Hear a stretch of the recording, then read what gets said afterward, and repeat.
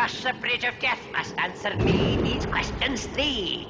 Ere the other side he see. Ask me the questions, Bridgekeeper. I am not afraid. Good morning and welcome to episode 101 of Effectively Wild, the daily podcast from Baseball Prospectus. Tonight we have a special guest. It is Ben Lindbergh in New York, New York. Thanks for having me. It's great to talk to you, Ben. We probably should have just dropped the mic after yesterday, although my mic is on a desk, so I could not do that.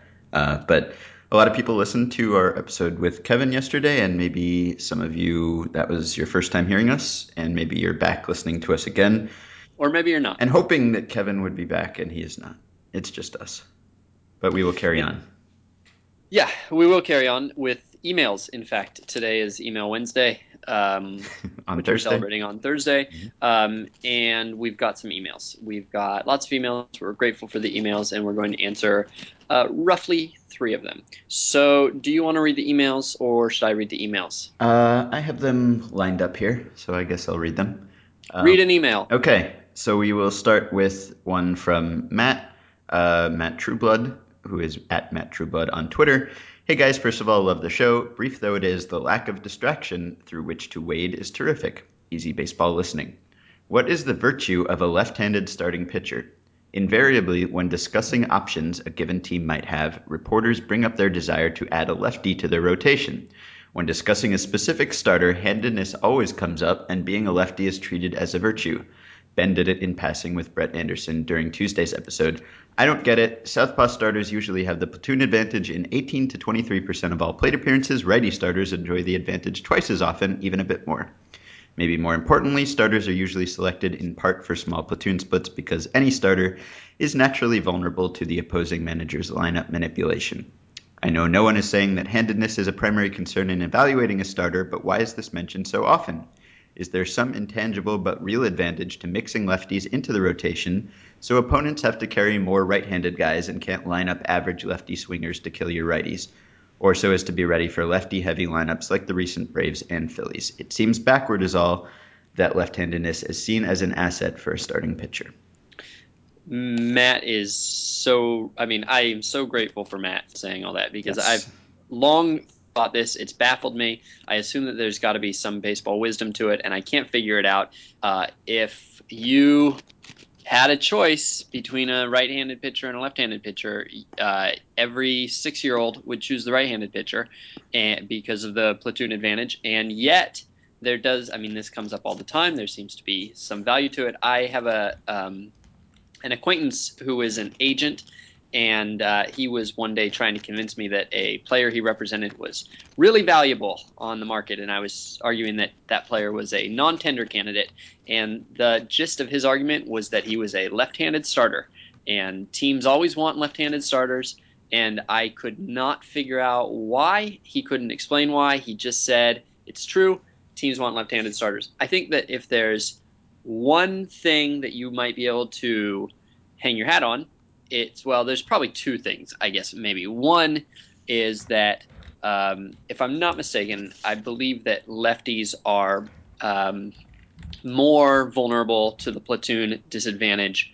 as hitters than righties are. That there are more lefties who can't hit lefties than there are righties who can't hit righties. So you might get some benefit if you're facing a lefty-heavy lineup. You might get more benefit from throwing a lefty out than a righty. I haven't checked this, but I think this is true. Mm-hmm. The other is that a lot of times this comes up not when you're signing a free agent necessarily, but when you're talking about a prospect or when you're talking about a draft pick, and a lefty starter has a little bit more of a fallback in that as a lefty reliever, he is certain to have at least a worst case value, whereas the bar might be higher for a righty reliever. Do either of those seem to be justification to you? I don't know. I guess the thing is that it's not just left-handed starters, but it's like the mix of lefties and righties. It's like you don't want to go back to back with righties, or you don't want to load your whole rotation with righties. The idea is, it always seems, is that a team would benefit from being able to give the opponent different looks over the course of a series. And I've never really seen any evidence for that or any study that shows that. I guess it would be a difficult thing to prove. It would probably be an extremely difficult thing to prove. Yes. Because there's probably nothing to prove. Right, possibly. So we're saying that everyone's doing it wrong.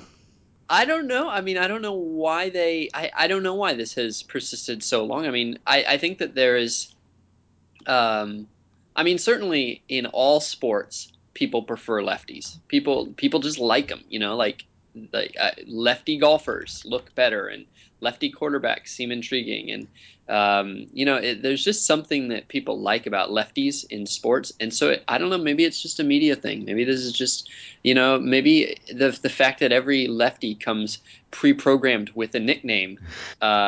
It has just sort of given them a little bit more allure over the case of a century of over the span of a century of baseball. Yeah, I mean, it makes more sense for lefty relievers who can go matchups than starters. I once wrote an article about how lefties don't throw as hard as righties, which is true. Which makes, by the way, which makes perfect sense. They are Yeah. totally overrepresented compared to their, you know, their place in the general population. So of course there's going to be fewer.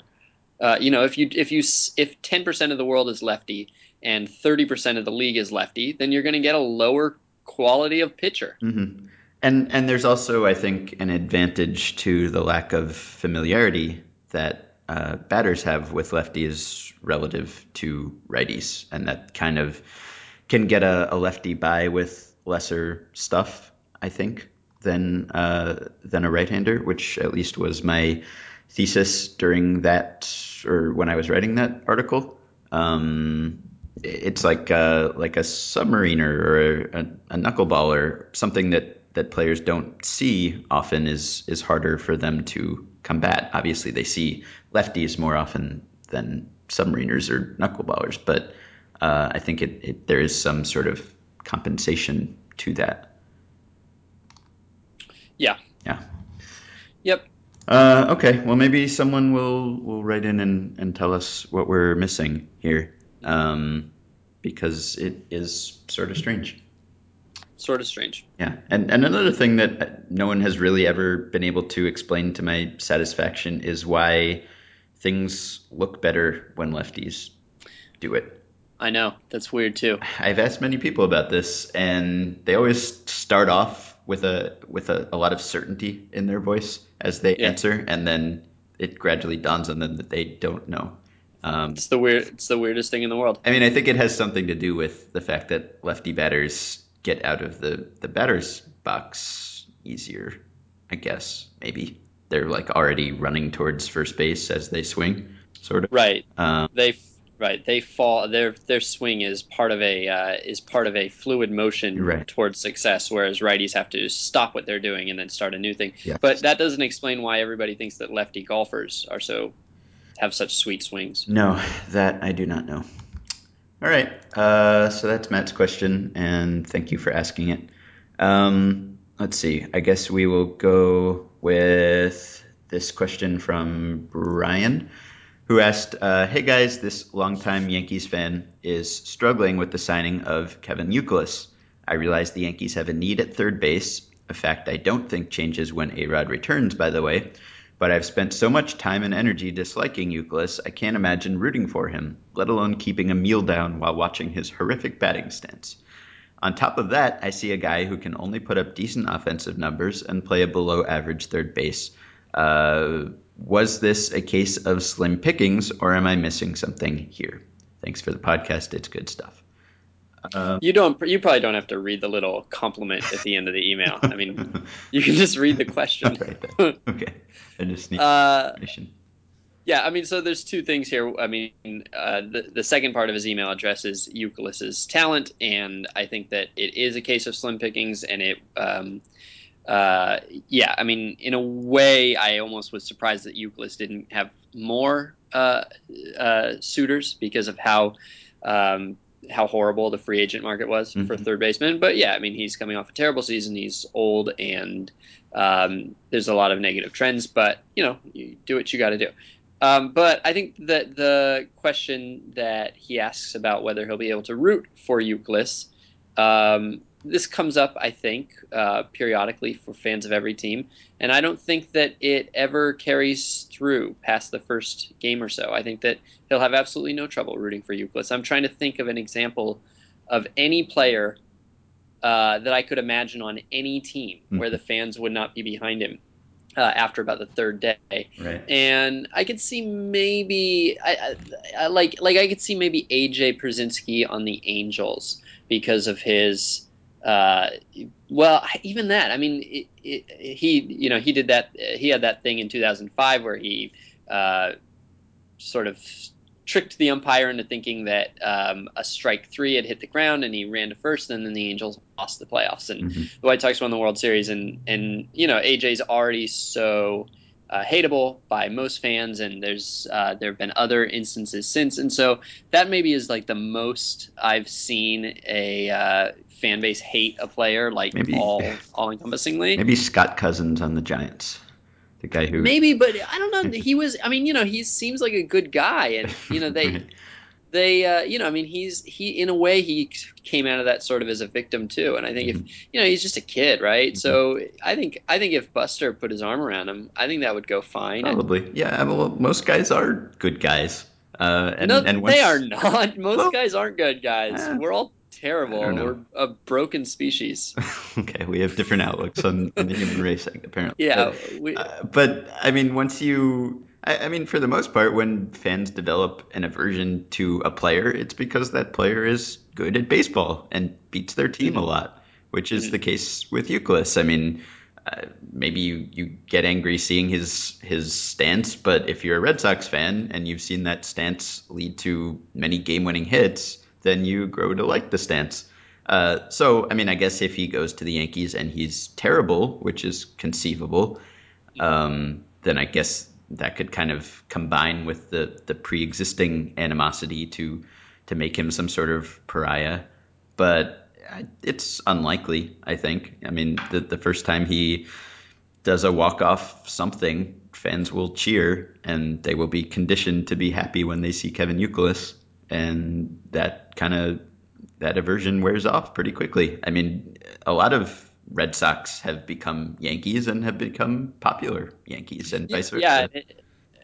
it's hard to see how Euclid would be at another level than Johnny Damon was. Johnny Damon was Yeah. just as Red Soxy and just as annoying. I mean, Right. in a lot of ways, in a lot of ways, Johnny Damon was kind of the Brian Wilson of his day, and yet I'm sure that there were these sort of conversations happening about Johnny Damon before he had played his first game as a Yankee, and it doesn't seem to have lasted.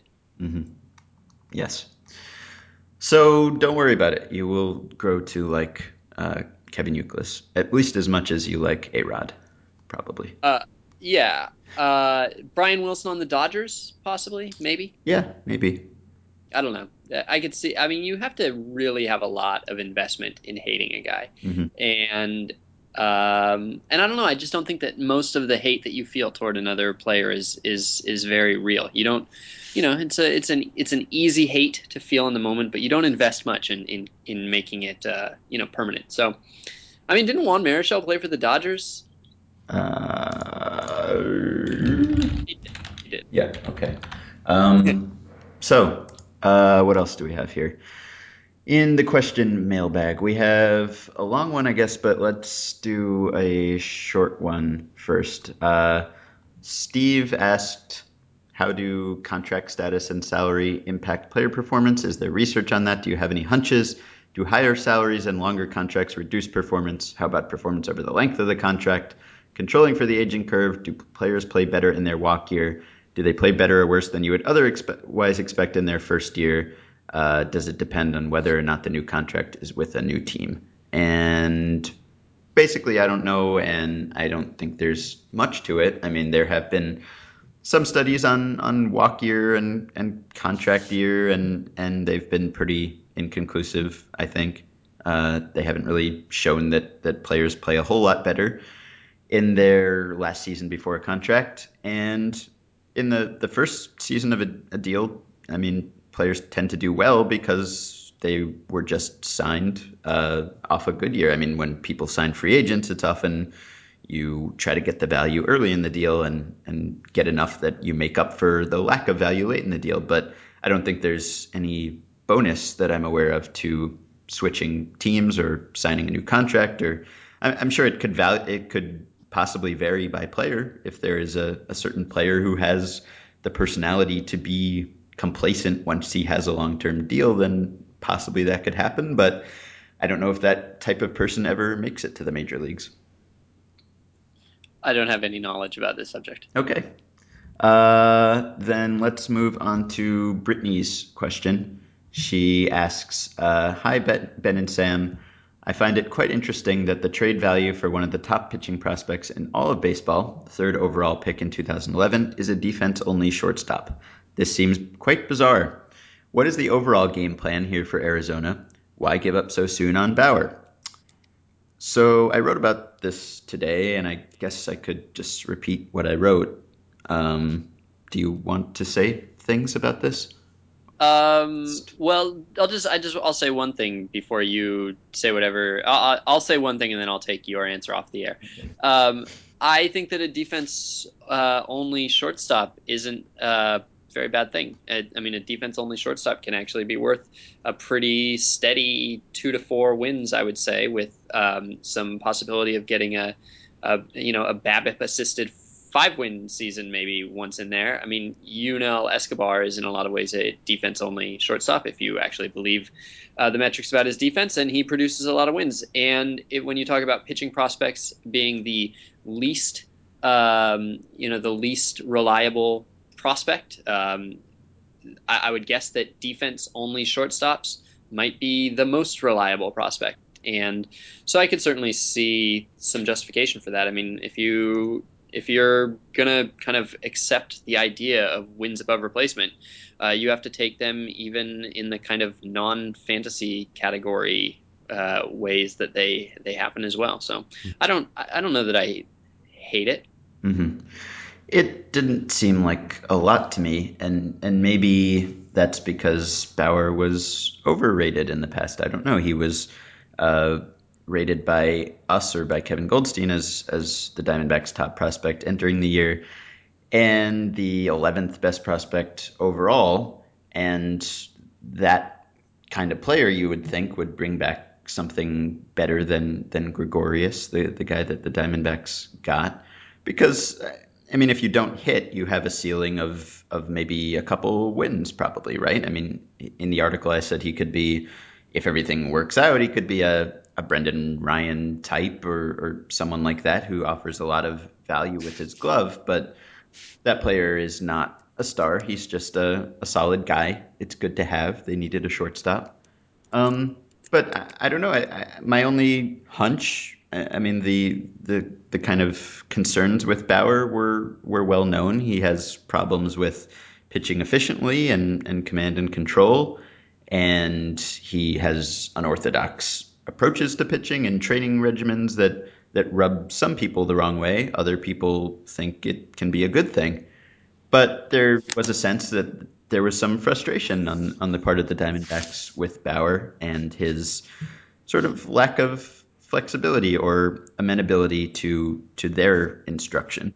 Um, and it's possible, I think, that, as I said in the article, that familiarity can kind of breed contempt with a prospect, that you can become so engrossed in what a guy doesn't do that you might underrate him relative to someone who's kind of looking from a perspective that's pulled farther back. I think that can certainly work in the opposite direction too, and you can become too attached to someone that you see all the time. So Brendan Ryan in the last 4 years has produced 13.1 wins above replacement by Baseball References model, which is as many wins above replacement as David Price and more than Adam Wainwright and more than Dan Herron. Hmm. And Brendan Ryan is like just about the worst hitter in baseball. Yes. And has been for those 4 years. Brendan Ryan hit 194 this year.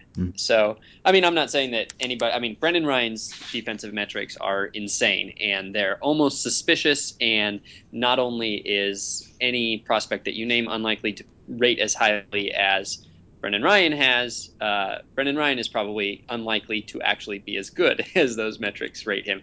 But I'm just saying. Mm-hmm. All right. Well, I guess I have nothing else to add to the Bauer stuff. You can read all the words that I wrote if you're interested. There's one more very quick question that I think we can get out of the way. It's from Tom, who asks, I have a question that while you guys probably cannot answer, may know people that can. I saw that the Greinke deal had a $12 million signing bonus. This made me curious. Are teams this year using signing bonuses as incentives for players to sign quickly in the 2012 year as a way of giving players a large portion of their salary before the tax rates go up in 2013? So the part about not really knowing, but knowing some people who might know was pretty accurate. I just sent this question to Maury Brown, who is BP's business writer. And Maury said, for purposes of the luxury tax, bonus money is spread out over the contract life, so it doesn't impact signing in 2012. Besides, the contracts reached now technically don't hit until 2013 anyway, when service days hit. I think that he was not talking about the luxury tax. I think he was actually talking about the extension of the Bush tax cuts and the fiscal cliff and all that. So I don't know if that's I don't know if what Maury said about the contract not kicking in until 2013 is relevant. It sounds like it is, but I don't know. Neither of us know how signing bonuses work, and maybe we can find out before I don't know, episode 200. Yes. Okay. We'll do that. Okay. I don't know. Yeah, my guess is no. All right, so that's the end of the show. We'll be back tomorrow with episode 102, and you can start sending in emails now if you would like for next week's Email Wednesday at podcasts at, wait, is that right? One podcast, singular podcast. Podcast at baseballprospectus.com.